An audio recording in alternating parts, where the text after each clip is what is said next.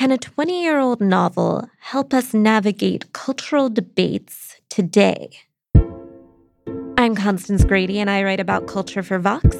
And today, I'm your host for Vox Conversations.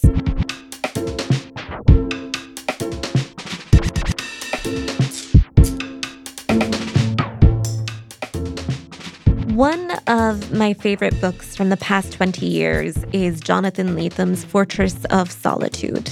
It's a beautiful, heartbroken novel with sentences like little jewels.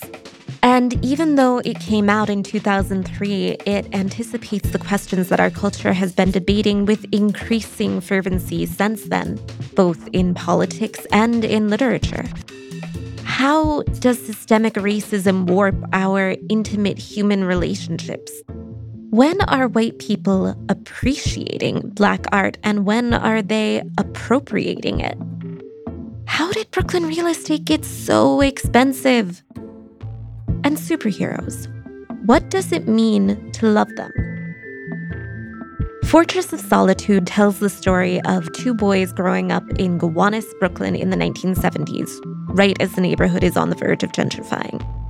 Dylan is white, Mingus is Black, they're best friends, and they have a magic ring that lets them fly.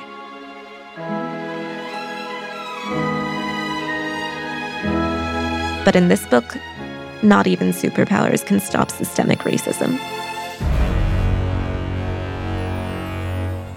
This is an incredibly prescient novel. So when Jonathan Lethem stopped by the Vox Book Club at the end of May, I wanted to ask him, what was it like to write a book that anticipated these conversations so well? And what does he think of the current state of the discourse? I really want to know, has the conversation gotten better in the last 20 years? Or are we just stalling? Today's episode of Vox Conversations is a taping of a Vox Book Club live event before a virtual audience. Jonathan, thank you so much for being here. Thanks so much for having me. It's really lovely that you picked up a book that's getting so very old now.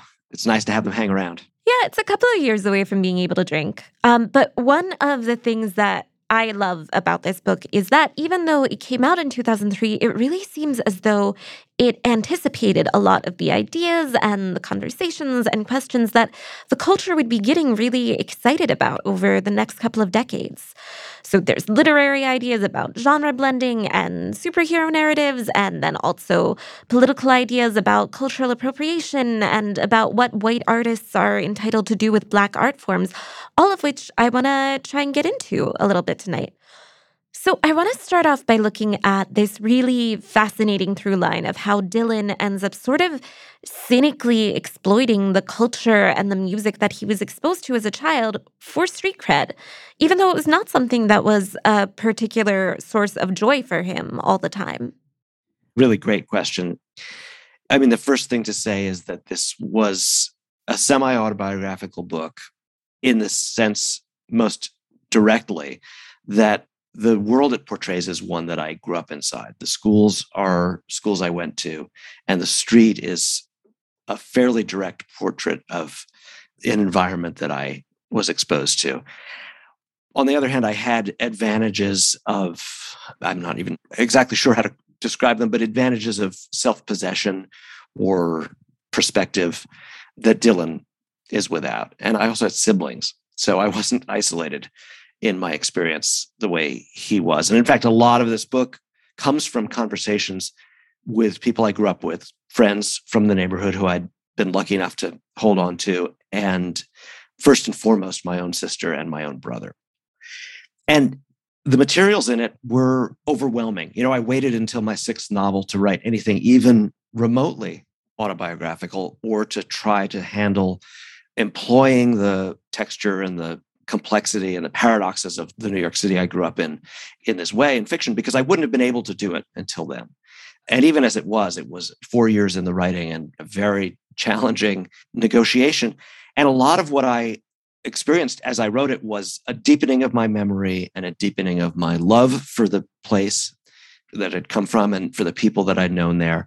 And also a deepening of my perplexity and my remorse and my anxiety about my relation to this stuff and how I'd held it at bay or neutralized it by turning it into a story or an anecdote or a kind of cartoon in my own recollection, in my own anecdotes about where I'd come from. And I developed an enormous amount of armor in a way. And the armor was often made of very jubilant stuff, music and ideas and kind of braggadocio street stories that I was wearing on my sleeve, but they were also functioning as a way of holding things at bay. They were negotiations. And so this idea of possessing and being completely incapacitated by one's own cultural experience became one of the subjects of the book for me. And in Dylan, I created a character who, in one sense, was doing a thing that was vicarious for me by writing about music he loved directly, which I actually began to do, ironically, right after I started getting some assignments to write about music. And I even interviewed James Brown for Rolling Stone, which was this incredible journey that I took. But I hadn't done that kind of cultural work when I wrote the book. I sort of made Dylan up as a counterpart who had done this instead. I realized it was, for him, going to be as much a kind of, a double bind, a way of getting closer to things that he cared about, and also a way of managing anxiety or pain or remorse. And in particular, with the other characters in the book, he was going to be in a state of denial that he had personal experiences that were right at the edge of his tolerances, essentially, things he couldn't bear. It was like he was scratching at the inside of the armor, almost able to get out and almost able to connect again to the people who meant so much to him, who he'd lost. So it was all very intimate, in other words. It was a kind of allegorical version of feelings that I had myself. But I was advantaged. And when I say this, the simplest way is that I was so much more in touch through my siblings and through friends that I'd had continuity with, and an ability to kind of fight my way back to the street where I'd come from by delving into this project and creating a kind of almost like a diorama where I could re-enter these childhood experiences and feelings. And I think it's so valuable that you're framing this question as something that is personal to the character. I think in general, the conversation that we tend to have about this can get very sweeping and abstract in different ways. But over especially the 2010s, there came to be this kind of intense argument over whether white people have a responsibility to write about Black characters, and whether, conversely, they just should not do that and leave those stories to people of color. Yeah. And that argument has taken a lot of different forms and kind of splashes out into the mainstream at various times. And then other times it's sort of simmering under the surface in more cloistered literary areas. But I'm wondering if you can tell me about how you've seen that argument evolved and whether it has seemed to you to be constructive.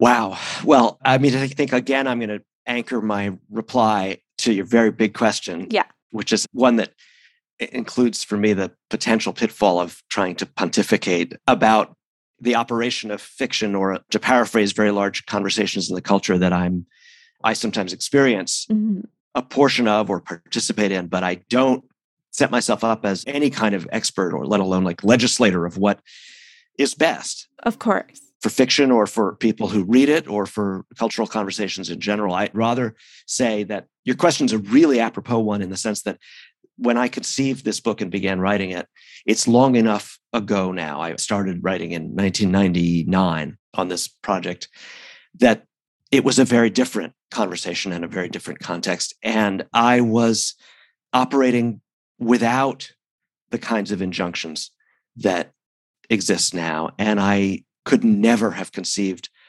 writing this book with the same sense, for better or worse, of kind of heedless freedom. Not that I felt defiant or brazen. I didn't have a sense that there was some context against which these choices would be defiant. I was relying on instinct and also on my own reading life. Many of the books that had meant the most to me as a reader were examples of writerly transmigration into other. Reading things like Patricia Highsmith or Iris Murdoch, who almost always did male point of view.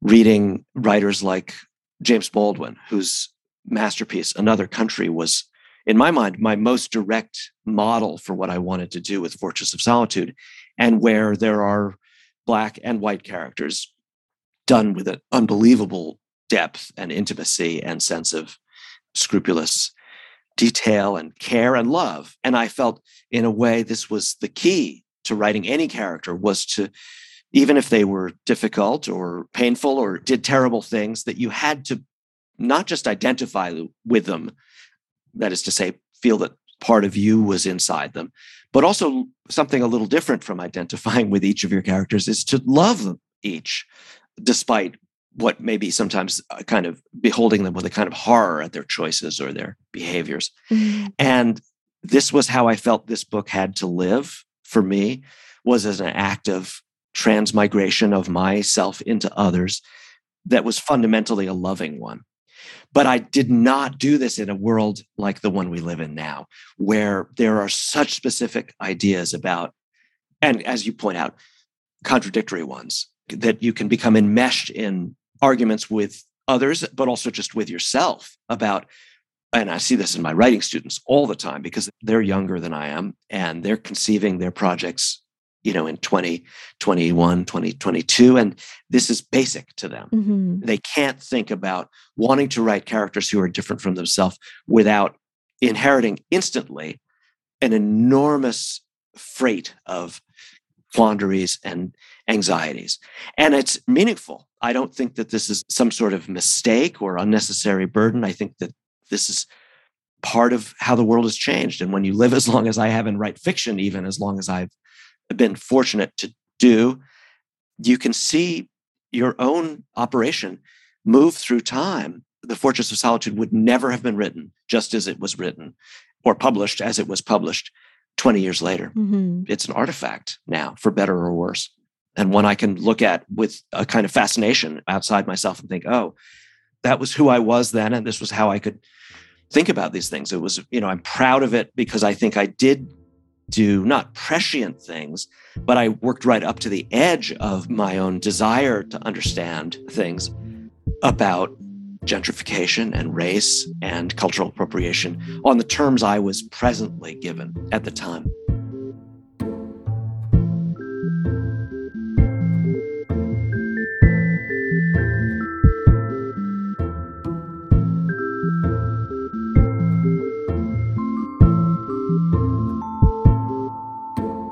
We've got to take a short break, but when we come back, given his novel Fortress of Solitude deals a lot with the broken idealism of the 1960s and 1970s, does Jonathan Lethem have any hope for the progressive movement of our time?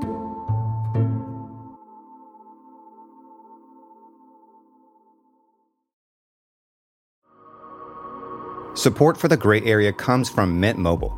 When you hear secret sauce, maybe you think of the mysterious ingredient in your favorite burger. Or perhaps it's your grandmother's terrifying meatloaf, which somehow seemed to secrete sauce. But from now on, when you hear secret sauce, I want you to think about Mint Mobile. Their secret is that they only sell wireless service online. That means they can cut the cost of retail stores and pass those savings directly to you. By switching to Mint Mobile, you can get 3 months of premium wireless service for $15 a month. To get this new customer offer and your new 3-month unlimited wireless plan for just $15 a month, you can go to mintmobile.com/gray area. That's mintmobile.com/gray area. You can cut your wireless bill to $15 a month at mintmobile.com/gray area. $45 upfront payment required, equivalent to $15 a month. New customers on first 3-month plan only. Speed slower above 40 gigabytes on unlimited plan. Additional taxes, fees, and restrictions apply. See Mint Mobile for details.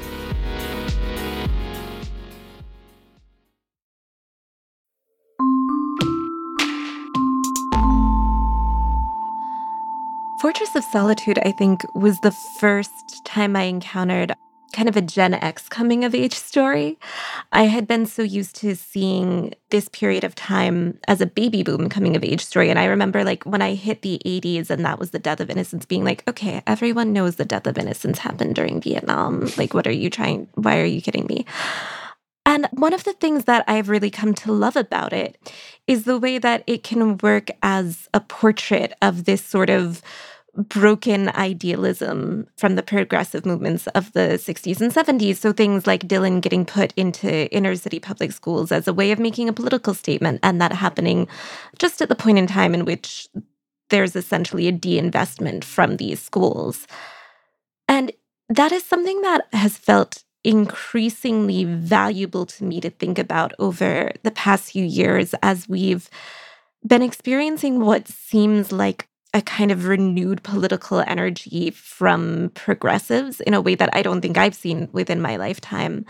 It's obviously quite different in many ways, but it can feel reminiscent of the progressivism of the 60s. So I'm wondering if you see it crashing up against some of the same kind of roadblocks that you depict in Fortress.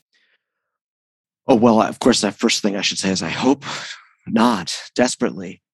The term I would use is there was a kind of frozen quality after the perplexities of the early 70s and then the crushing rollback or blowback of the Reagan era, this invention of a kind of, now, of course, it looks very mild and rosy compared to present versions of conservative, regressive fantasy about bringing back some earlier America. But that was what the Reagan moment was a kind of attempt to put lots of things back, even it back to some imaginary place. And living through that as a child with my parents were radicals, and they were both proud and disappointed and confused by what seemed in one sense like this enormous result and the incredible degree to which that result falls short and can also be reversed. And as a child, my sense of conflicted investment in, embarrassment for, and anxiety about the things they believed were changing. And I was inheritor of this legacy and that the world was refusing it.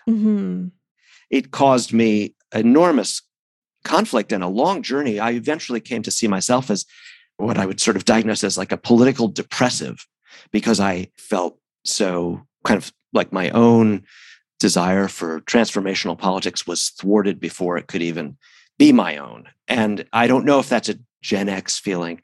I'm either the very youngest boomer or I'm the very eldest Gen Xer, and I've never felt that those identifications were terrifically helpful to me because I always felt sort of out of time in a way. But then again, my parents were very age of Aquarius. They were hippies and radicals. And so I guess being raised by their generation puts me, I guess, more in a kind of Gen X situation. And if I can speak for that generation or speak as one of that generation, we were a very politically neutralized and numbed cohort. Certainly compared to those who've come along more recently. And I think rightly look at us like, why did you just sit there? Why did you just sort of index what was interesting to you instead of changing the world or seizing the reins from the boomers, who have this absurd persistence in their ability to keep seeming like they're the managers of everything. Of course, I have no answer to that, but the reignition or unfreezing of radical possibility is the most important thing we've experienced. And I'm glad I lived long enough to be part of it, because I think when you look at The Fortress of Solitude, you're looking at a book written from within that frozenness. The reconnection had not been possible somehow. It should have been, and I'm not making excuses for anything, but it just wasn't. We were entombed in the Reagan and then the horrible neoliberal consensus that follows it, It's so meaningful to me, and I'm so interested in talking about it as a time capsule, because I think it's become one, this book. It's telling you how confused we were.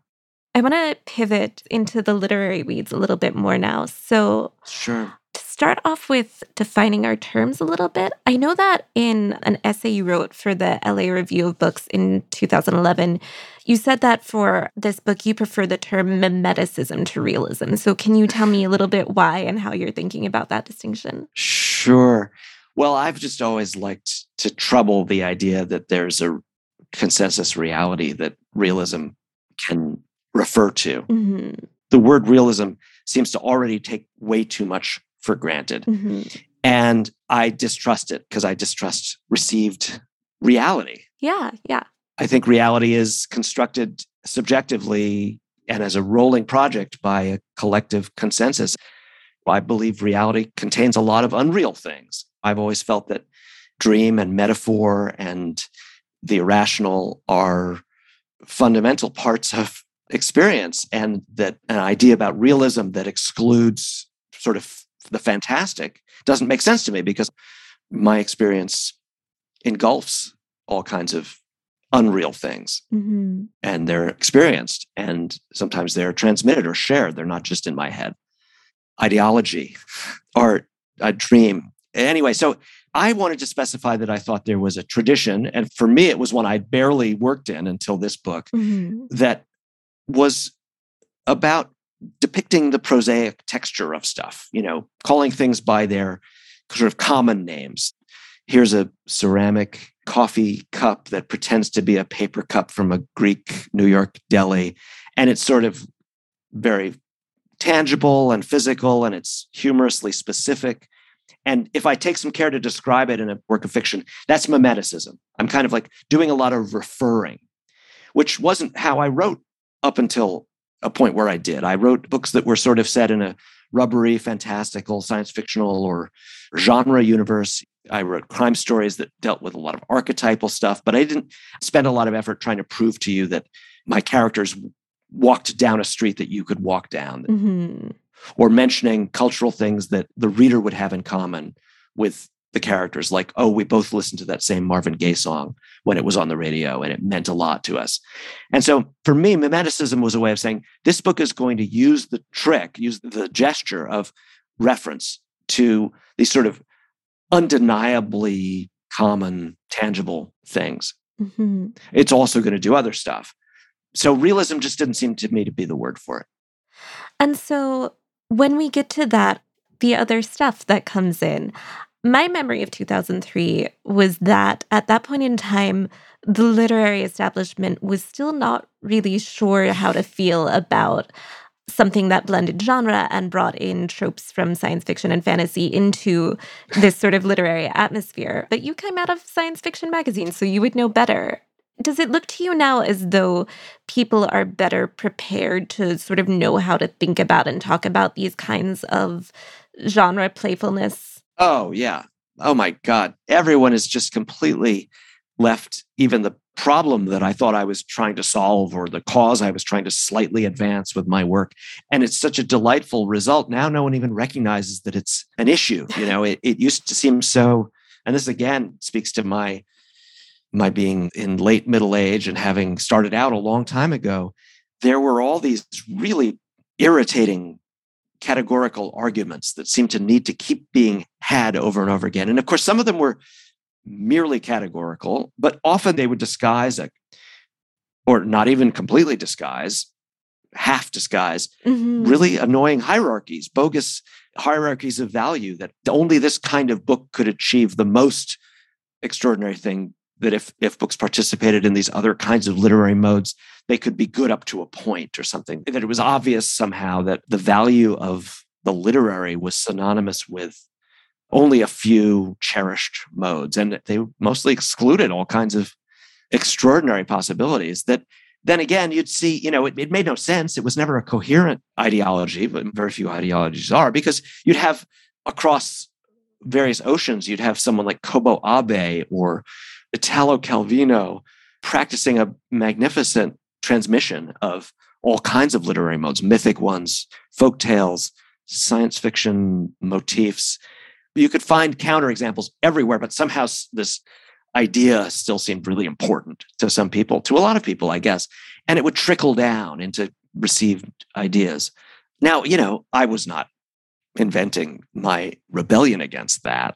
I had an unbelievably rich field of contextual examples, and there were people my age and people younger coming along immediately, Kelly Link, and I was just excited to be able to articulate that I thought these restrictions, to the extent that they were successfully imposed, of course, it was always incomplete, or, people only paid attention to them if they wanted to. It wasn't like ignoring traffic signals where you might die if you go through the intersection. Mm-hmm. It was more like ignoring a lot of people standing by the side of the road, shaking their fists and saying things. And if you wanted to ignore them, you could just ignore them.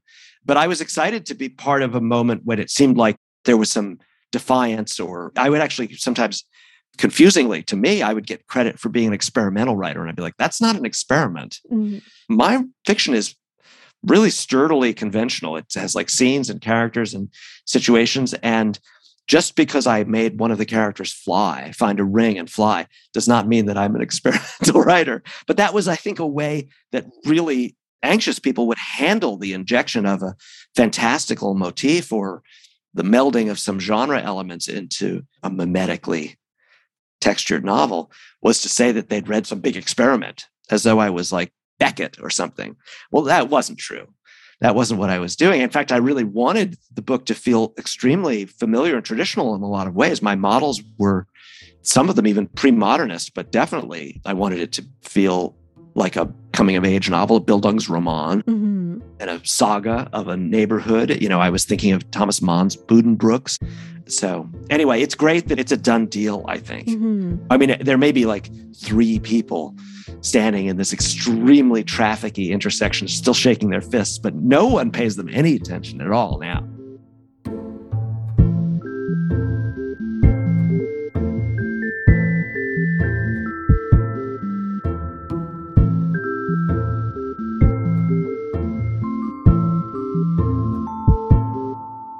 We're going to take one last quick break. When we come back, we'll connect characters between Fortress of Solitude and Toni Morrison's Song of Solomon, and hear other insights and inquiries from the audience of this Vox Book Club event.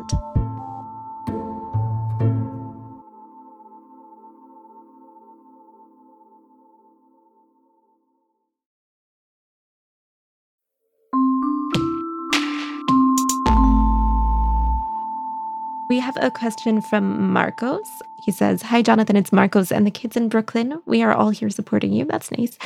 "Do you remember I brought up that one of my students said that Fortress had a lot in common with Morrison's Song of Solomon? Do you think that Mingus and Dylan could be paired with Milkman and Guitar?" Oh, it's a very moving question to me because, of course, my reverence for that book and for Morrison is so immense. I can't say that it was an influence because I actually didn't read Song of Solomon until, shamefully perhaps, till after I'd written Fortress of Solitude. But the idea that those characters could evoke that resemblance, it honors me tremendously. So I'm going to say, please pair them. Yes, if you can, do it. I'll just generalize from that for 1 second. I've always felt that my books, they didn't isolate. For me, they were in conversation with the books in the shelves of stores or libraries around them. Mm-hmm. And so I write them out of that desire to speak to the books that I loved and to evoke the characters that I loved. Sometimes people will say, "So are your characters based on real people?" And I'll say, well, yes, of course, partly. And they're based always on invented stuff from whole cloth, and parts of myself are in any of them that I do very much work with. However improbable it may seem, they have a part of me in them. But another thing I think is one of the least obvious things maybe from the outside is I also base my characters on other writers' characters. Mm-hmm. I'm often so moved in just living with and thinking about someone, and Milkman and Guitar in that book are characters you could think about forever. Mm-hmm. So that procedure of just realizing that someone else's invented character has become a part of your life, like someone you think about as if you met them, can make you want to write a character yourself. Oh, that's lovely. Okay, we have a question from a Dylan, but probably not Fortress Dylan, Probably not. asking what comics run you would be interested in writing liner notes for. Oh, wow. That's great. So this would be like a box set of a run of comics. Oh, and And Dylan adds on, is the Marvel Bronze Age still your favorite? So, I mean, you got me dead to rights. Unlike a lot of art forms with literature, with books, novels, I read brand new ones all the time. And with music, I have a constant appetite, which I just feel grateful that I still feel this appetite for very new music. Mm-hmm. With comics, I'm a little entrenched in my, like Gollum with his ring, just rereading the same tattered 12 issues of Omega the Unknown and Jim Starlin's Warlock over and over again, and trying to delve deeper into the mystery of what they meant to me at the time. And sometimes, of course, these aren't always extremely good comics that I feel that way about. They're just mine. They're the ones that shaped my brain. So I do still fetishize the Marvel Bronze Age, even though some of them disappoint you when you go back and subject them to serious attention. And therefore, I would probably write the liner notes to a collection of one of those eccentric. I think I would say maybe Jim Starlin's run on Warlock would be the answer, because I already did enough with my other huge kind of cult favorite from that period, which was Omega the Unknown, where I actually got to write some issues of a comic featuring the character. And that's another case where the way that we think about this issue is very different now than it was when the book came out. There's been this giant run on the Marvel Cinematic Universe and all of these ideas about like the superhero fantasy that are so different. Oh, don't get me started.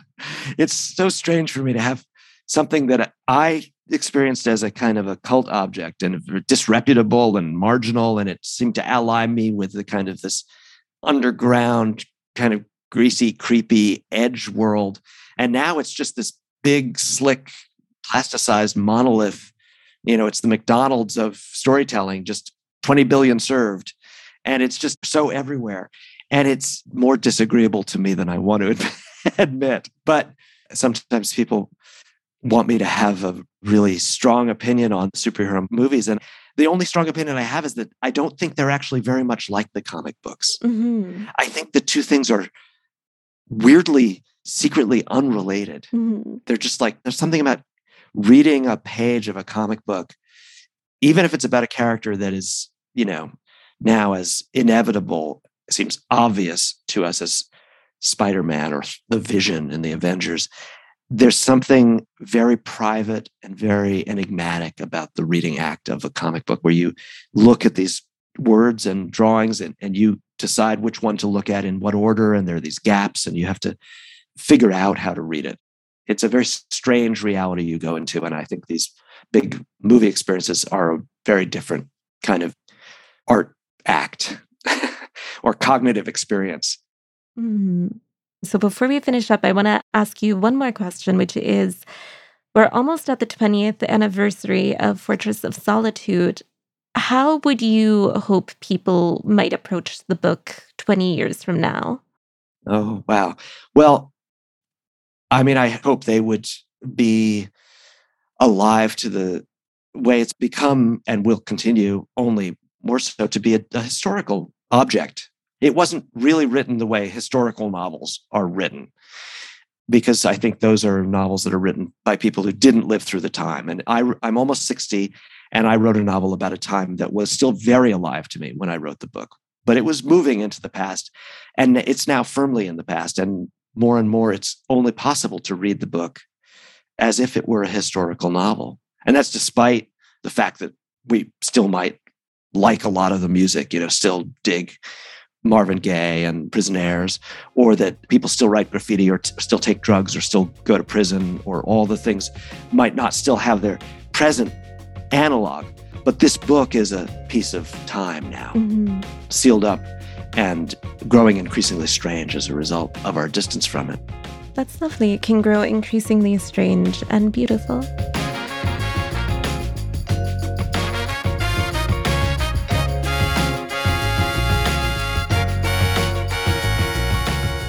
Jonathan, thank you so much for being here today. Thanks very much. This was really special. Like I said, that you're still wanting to think about it 20 years later, and it means a lot to me.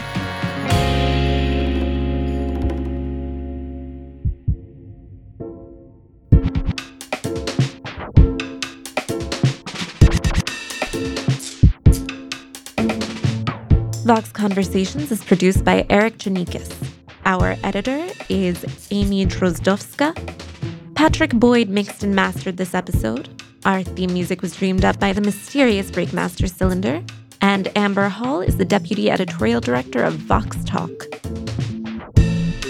If you like the show, let us know. Room for improvement, we want to hear that too. We're curious to know what you think, what you want more of, and what we could improve. And if you have ideas for future guests or topics, send us your thoughts at voxconversations@vox.com. Vox podcasts are off all next week for our July 4th summer break, but check back in on Monday, July 11th for a brand new episode.